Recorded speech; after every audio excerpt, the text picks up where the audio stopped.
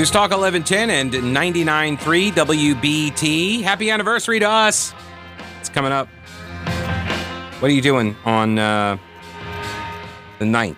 Saturday, the 9th, 7:30, Halton Theater, CPCC. Go to WBT.com and get tickets and details for the 100th anniversary celebration presented by the Center for TMJ and Sleep Apnea. I'm going to be there. Way more famous people than me are going to be there. John Hancock, A.J. Thompson, James K. Flynn, Jim Barrell. We're going to be inducting John Stokes and Jim Zoki and Bob Lacey into the Hall of Fame. It's going to be a good time. So come on out if you can. It's on Saturday, April 9th. And say hello. I'll be hanging out afterwards. So, all right. So Governor Roy Cooper says the state of emergency is going to remain in place as North Carolina moves into the next phase in the response to COVID-19. The governor said the state of emergency is still needed as it gives flexibility to healthcare providers to help with surges, as well as helping them distribute vaccines and treatment to people. I would have loved to follow up to this with such as. Yeah, it's weird. I can hear clicking in the background. Not sure what that is. Anyway, we're having technical difficulties here in the studio, so I apologize if I get rattled. It's one of my weak points. Why don't we call them weak suits? We call them strong suits, but not weak suits. I wonder why. So the governor said that the state of emergency is still needed because it gives flexibility. And I wish somebody would have asked him, such as, what are these things that the health care providers need to have that only the ED can provide? This is part of the pivot to normalcy. It coincides with the Democratic Governors Association messaging to pivot from the COVID fear porn and get people to, return to normalcy, declare victory, and get your people, get your base, start to believing that we've turned the corner. So that's what they are trying to do. Now, they've rolled out, I'm going to move on to now the metrics side of this news conference. So they said from now on, the dashboard, the DHHS dashboard, which has not exactly been the most fantastic of data sites, but it's going to be updated weekly on Wednesdays and now focus on 7 key metrics. Here they are. Wastewater testing. Yes, they are testing the poop to detect and quantify the SARS-CoV-2 virus in community wastewater systems because it shows up in there and you'll know if there's about to be an outbreak based on the service area of the treatment facility. So that's one, wastewater testing. Number 2, COVID-like illness in hospital emergency departments and its percentage of total emergency visits. So this is kind of like percent positive, but it's COVID-like illness. And by the way, this is what they do with flu-like illness as well. They monitor that. They have a whole system for monitoring and tracking the flu-like symptoms and when they present. And so you kind of get a baseline, but this is only in the emergency departments or the EDs, if you will. Then there is the COVID-19 hospital admissions, which is kind of weird. I thought we were tracking that, but nobody asked, are they separating out people with COVID that are in the hospital from the people who are in the hospital due to COVID, or on deaths? Have you separated out deaths from COVID versus deaths with COVID? Nobody asked those questions. Another metric they'll be using is the total number of reported cases. Oh, thank goodness, because that's a big number, and that the media loves that number. Booster vaccination rates. Any new variant and its levels in North Carolina and also by county, and the CDC's COVID-19 community levels based on hospital beds in use, hospital admissions, and cases. So I'm going to hold fire on this. I'm not going to attack the data and science. I'm not going to attack it yet. I don't know how they're going to be used. My assumption is not well, but I'm going to wait and see. because I have been arguing for certain key metrics to be sort of the focal point. I think they make sense. Emergency department hospitalizations for COVID. Not with COVID, for COVID. Deaths from COVID. I think these are the numbers that we need to know. And you need to also know as a percentage of the rest of the population at the hospital and the rest of the people that get admitted with COVID and for COVID. I want as much context as possible. I want to see all of the stats because I assume that the media reports about a lot of the data that I read is that these reports are written by people that don't know what they're talking about. I mean, that's what they have conveyed to me over the last 2 years. There are some good ones, but by and large, I don't trust any of the data that I see in these reports, and so I want to be able to go find all of the data and then find the context for myself so as to judge whether or not a reporter is trustworthy. Then this is the Charlotte Observer. North Carolina is entering a new phase. So everybody is obviously taking the talking point, right? This is the new phase, turning the corner, turning the page, whatever. This is the talking point that the Democrat consultants wanted to establish. Media is helping to amplify that very talking point. The dashboard is no longer going to include contact tracing, and they'll report case data and positive tests on a weekly basis from now on. The CDC is the reason why the metrics have changed.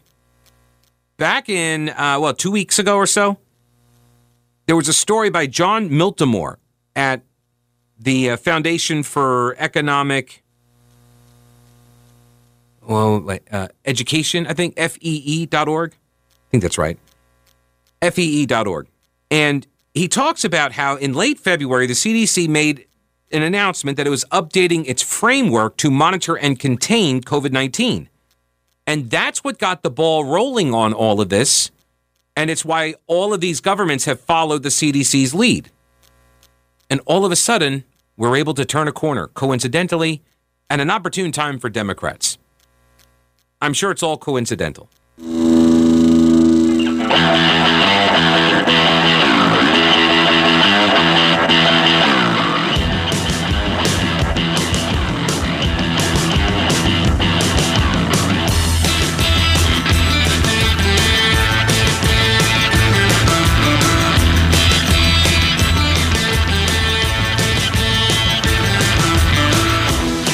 The Black Keys.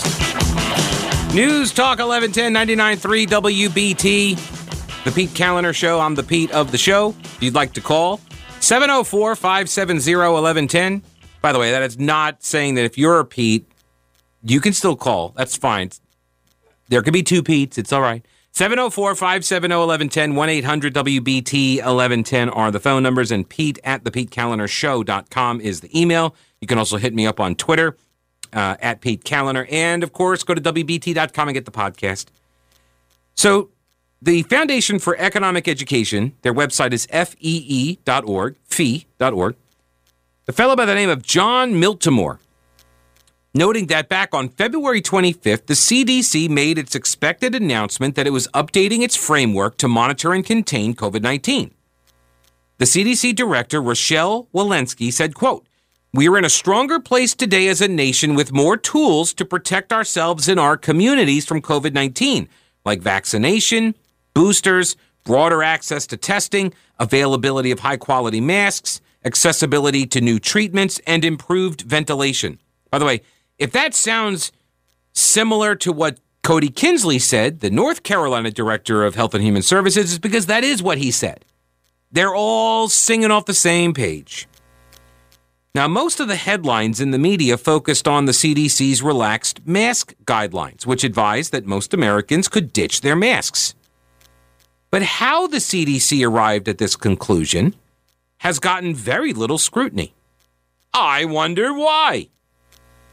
The CDC changed its mask guidance, even though COVID cases and COVID mortality remain high. In fact, higher than last summer and similar to a year prior. So with the numbers so high, why did you change your mask guidance? Well, Walensky said, quote, with widespread population immunity, the overall risk of severe disease is now generally lower. And remember, Cody Kinsley said something very similar when he said 94% of North Carolinians had some form of immunity. Had some level of 94% have some level of immunity. There are two key takeaways, Miltimore writes. Walensky's call to direct efforts towards protecting people at high risk for severe illness, that sounds a little bit like the focused protection strategy that a lot of public health experts and epidemiologists have been advocating all along, some of whom were labeled fringe scientists by the government's top infectious disease bureaucrats. Secondly, it's worth examining how Walensky reached this conclusion.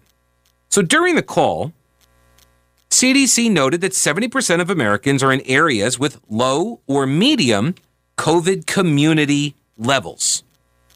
70% of Americans are in areas with low or medium COVID levels. But just days before, CDC data showed that the vast majority of U.S. counties were suffering from high transmission. Well, what happened? Did all the vaccines just all of a sudden kick in? No, that's not what happened. No, they changed the way they determined low, medium, and high. That's all. CDC simply changed the formula that it had been using to measure community transmission. A community's COVID-19 level is determined by a combination of three pieces of information: new hospitalizations, current hospital beds occupied by COVID-19 patients or hospital capacity, and new COVID-19 cases. So they changed, and by the way, this is what Kinsley said as well. These are the metrics that they're following. So simply by changing its formula to include hospitalizations and hospital capacity, which, who was advocating for that? Oh, that's right, it was me. Yeah, it's been me for like a year and a half.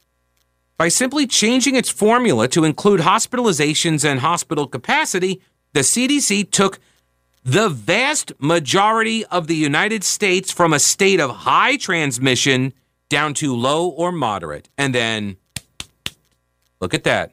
We can wipe our hands of it. Oh, fantastic. The transmission's much lower.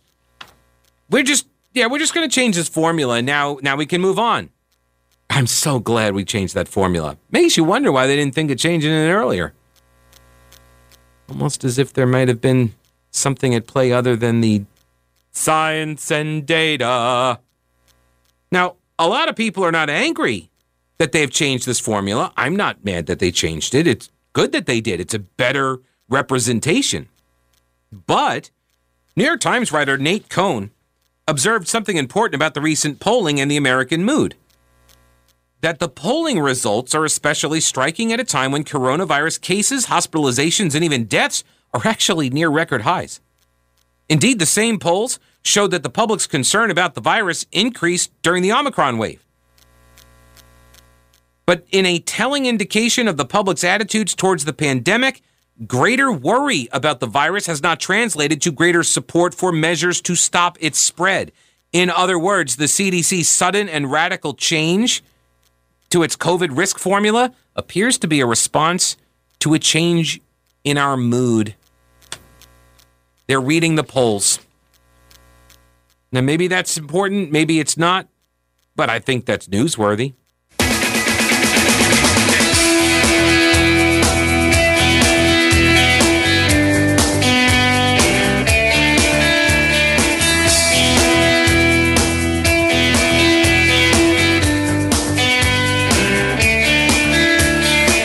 News Talk 1110 and 99.3 WBT, the Pete Kaliner Show, 704-570-1110, 1-800-WBT-1110. So the CDC suddenly and radically changes the COVID risk formula.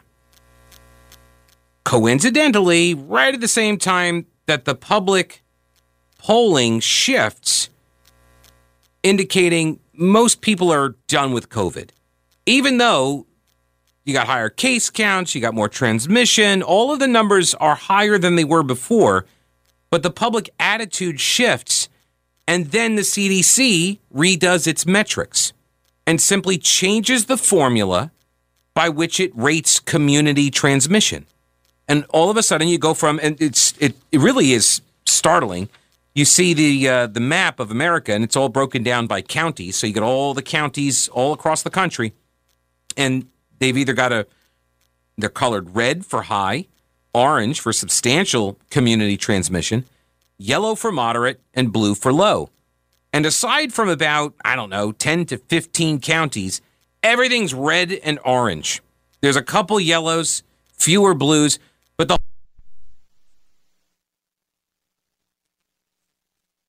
hospitalizations and capacity, too. We're going to throw that in the mix. And all of a sudden, the map goes high, medium, low. So they got rid of the substantial. Now it's just high, medium, low. And now the map has a lot of green for low, a lot of yellow for medium, and a fair amount of high. But it looks a lot better. So John Miltimore at the Foundation for Economic Education, fee.org, he says pandemic policies were created by public health officials and politicians, and public choice theory tells us these people make decisions based on incentives, just like everybody else. Public choice theory. This was a field of economics that was pioneered by James Buchanan, the Nobel Prize-winning economist. Miltimore says, as I previously explained early in the pandemic, the incentive for most public officials was clear. Take every precaution necessary to avoid being blamed for COVID deaths, regardless of the efficacy or damage of the policies. Lock down schools in perpetuity? Do it. Lock down all of the businesses? Do it. Put masks on everybody? Do it. Just everything, just go all in immediately, because the incentive for these elected officials was to do the most possible in order to save every life. Because at the beginning, people were freaking out.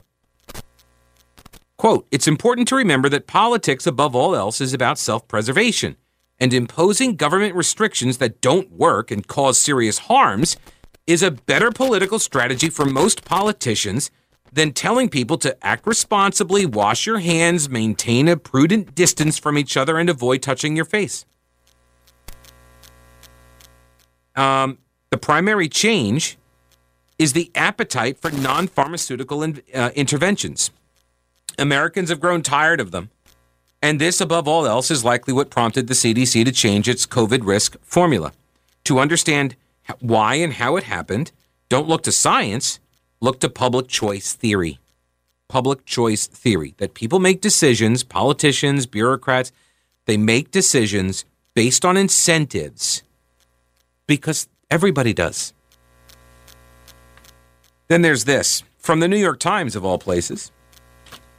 Back in February, reporting that the CDC is not publishing large portions of COVID data that it collects.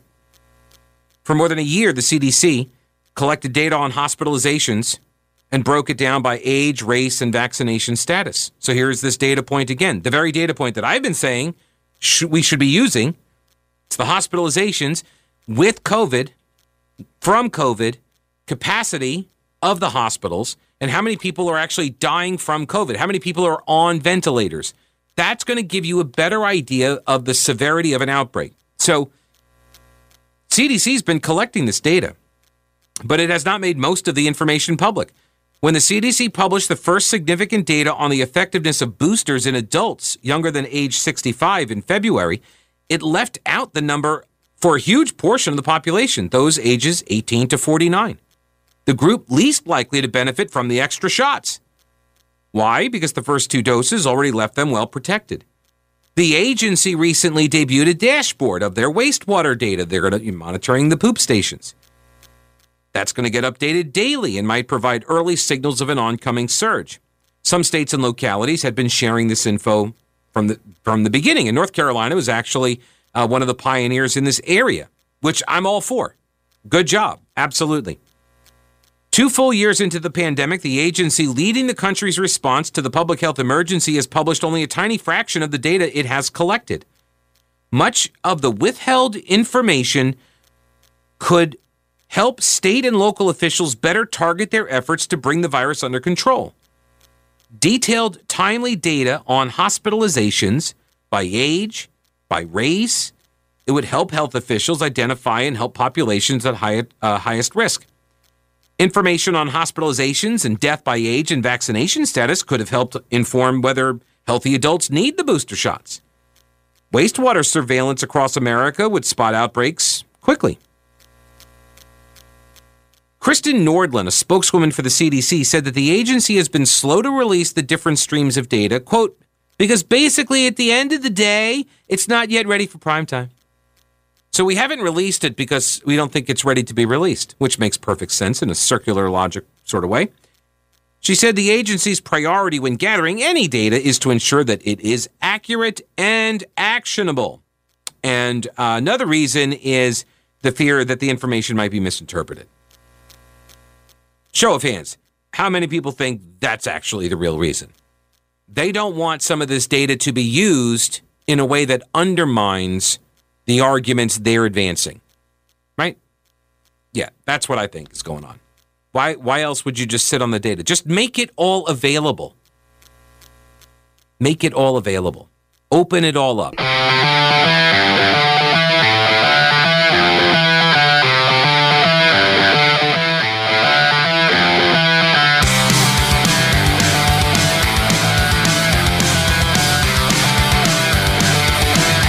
News Talk 1110 and 99.3 WBT. Pete Kaliner here, 704-570-1110 and 1-800-WBT-1110. I got an email earlier. This is from, who's this from? Tim, who says, Pete, it is interesting how all of the wannabe Nazis crawled out from under their rocks during the COVID-19 semi-hoax. Cooper, Mandy, Whitmer in Michigan, Cuomo, New York, all come to mind. They will not give up their newfound powers easily. By the way, have you ever noticed how Roy Cooper speaks down to people, much like a third grade teacher? Yes, I have noticed that. I've commented on that very thing. Cohen did the same thing. It's super annoying. And I guess that's why I don't do well in those types of settings. I know this about myself. I don't do well. If I was in that newsroom or news conference and he talked to me like that, I would probably say something along the lines of, sir, why are you speaking to me like I'm a child? I'm an adult. And maybe other reporters prefer to be spoken to as a child. I do not. I don't know why people put up with that. No, it's just old Ray Cooper. Sorry, that's reference to when Hillary Clinton came to town and said, we got to elect Ray Cooper, my good friend, Ray Cooper. Yeah. Old Ray. Anyway, back to the New York Times' article on how the CDC is not publishing large portions of the COVID data that it has been collecting. I suspect the main reason is actually the third one listed in the list here of the potential reasons, which was, number one, it's not yet ready for prime time. That was the number one reason why they said they were not publishing this data for 2 years. Number two is that the agency's priority when it gathers data is to ensure it's accurate and actionable, which they apparently have not been able to do for 2 years. Third reason, it's a minor thing. There's a concern that it might be misinterpreted. Because telling people how many hospitalizations there are might be misinterpreted in what way? They say their data systems are outmoded and they've got multiple bureaucratic divisions that got to sign off on important publications. And so that can hang some stuff up too for, 2 years. There was a fellow quoted in the piece, though, Samuel Scarpino, managing director of pathogen surveillance at the Rockefeller Foundation's Pandemic Prevention Institute, who said, quote, the CDC is a political organization as much as it is a public health organization. No, say it ain't so. The CDC has been routinely collecting information since the COVID vaccines were first rolled out last year. According to a federal official familiar with the effort, the agency has been reluctant to make those figures public, though, because they might be misinterpreted as the vaccines being ineffective. Ms. Nordlund, who is, hang on a second, I identified her earlier, Kristen Nordlund, spokeswoman for the CDC, she confirmed that, yes, that is in fact one of the reasons. But another reason is that the data represents like only 10% of the population. But the CDC has actually relied on the same level of sampling to track influenza, and they've been doing that for years. So for some reason, you don't want to use the same standard for the flu as you're using for the vaccines. The flu shots versus vaccines seems pretty similar. Some outside public health experts were stunned to hear that this information exists. One of the stunned people, Jessica Malati Rivera, who said, quote, "We have been begging for that sort of granularity of data for 2 years." She is an epidemiologist and part of the team that ran the COVID tracking project, which was an independent effort that compiled data on the pandemic until March of 2021. A detailed analysis, she said, builds public trust, and it paints a much clearer picture of what's actually going on. Right. This has always been my beef about the way the data has been reported and which metrics are being used, and this is another example of it. The way you build trust is not to direct me to your preferred conclusion. The way you build trust is to make all of it available. And yes, it's going to get messy. And yes, you're going to have people out there that are going to use it to advance disinformation or misinformation or fake news. You know, like Hunter Biden's laptop was fake news, that kind of stuff. Lord, that's really loud. So, yes, people are going to use it for nefarious purposes. That is true. But by and large, the truth will rise to the top. By and large, enough people looking at the data, honestly, in good faith, they're going to get to the right conclusions. And it's also going to paint an accurate picture, and it builds credibility. This is one of the reasons why it is incumbent upon the people who made the decisions that they did that caused harm during the pandemic to acknowledge and admit that some of those decisions were wrong. And that's okay. I mean, it's not okay that you made the wrong decision, but you are going to get them wrong. Are you telling me you acted perfectly? Are you telling me, like Governor Cooper, did he make not a single... He said we made the right choices. That's what he said yesterday. We made the right choices. Is that the case? You made every single right choice? Every single decision that you had to make, you chose the correct option? Really? So you're saying you are the perfect COVID politician. You led the state. We did not even know it. That apparently we've got like essentially Jesus as our governor. Just on the COVID. I don't know about the other things. He's not claiming, that he made all the right choices on everything else. But he said on COVID, we made the right choices. Okay. Not a single mistake. He was perfect. He batting 1,000. Look at him. 100% correct answers on every single tough choice that he was presented with during a once-in-a-century pandemic. A detailed analysis would build trust. Acknowledging you didn't get everything right builds trust. Concern about the misinterpretation of hospitalization data broken down by vaccination status is not unique to the CDC. In Scotland, for example, public health officials said that they would stop releasing data on COVID hospitalizations and deaths by vaccination status because of similar fears that the figures would be misrepresented by anti-vaccine groups. Are you worried it's going to be misrepresented, or are you worried it's going to be represented? Which is it? Maybe it's a little from column A and a little from column B. Why are you worried that people can misrepresent data? The data is just going to tell you what it is. The data for hospitalizations is going to be broken down. Hey, you got people with COVID and or from COVID, due to COVID. Because I don't know if they're going to split that population up. But I guess if you're in the hospital, you test positive for COVID, and then you die, they're going to now, they don't want to show you how many people had a vaccine and died, because it doesn't help them advance the argument that everybody needs to get the shots. But the mere fact that we know this now, that you're saying this, and you don't want to give the information because you're afraid it's going to undermine your campaign, that undermines your campaign now.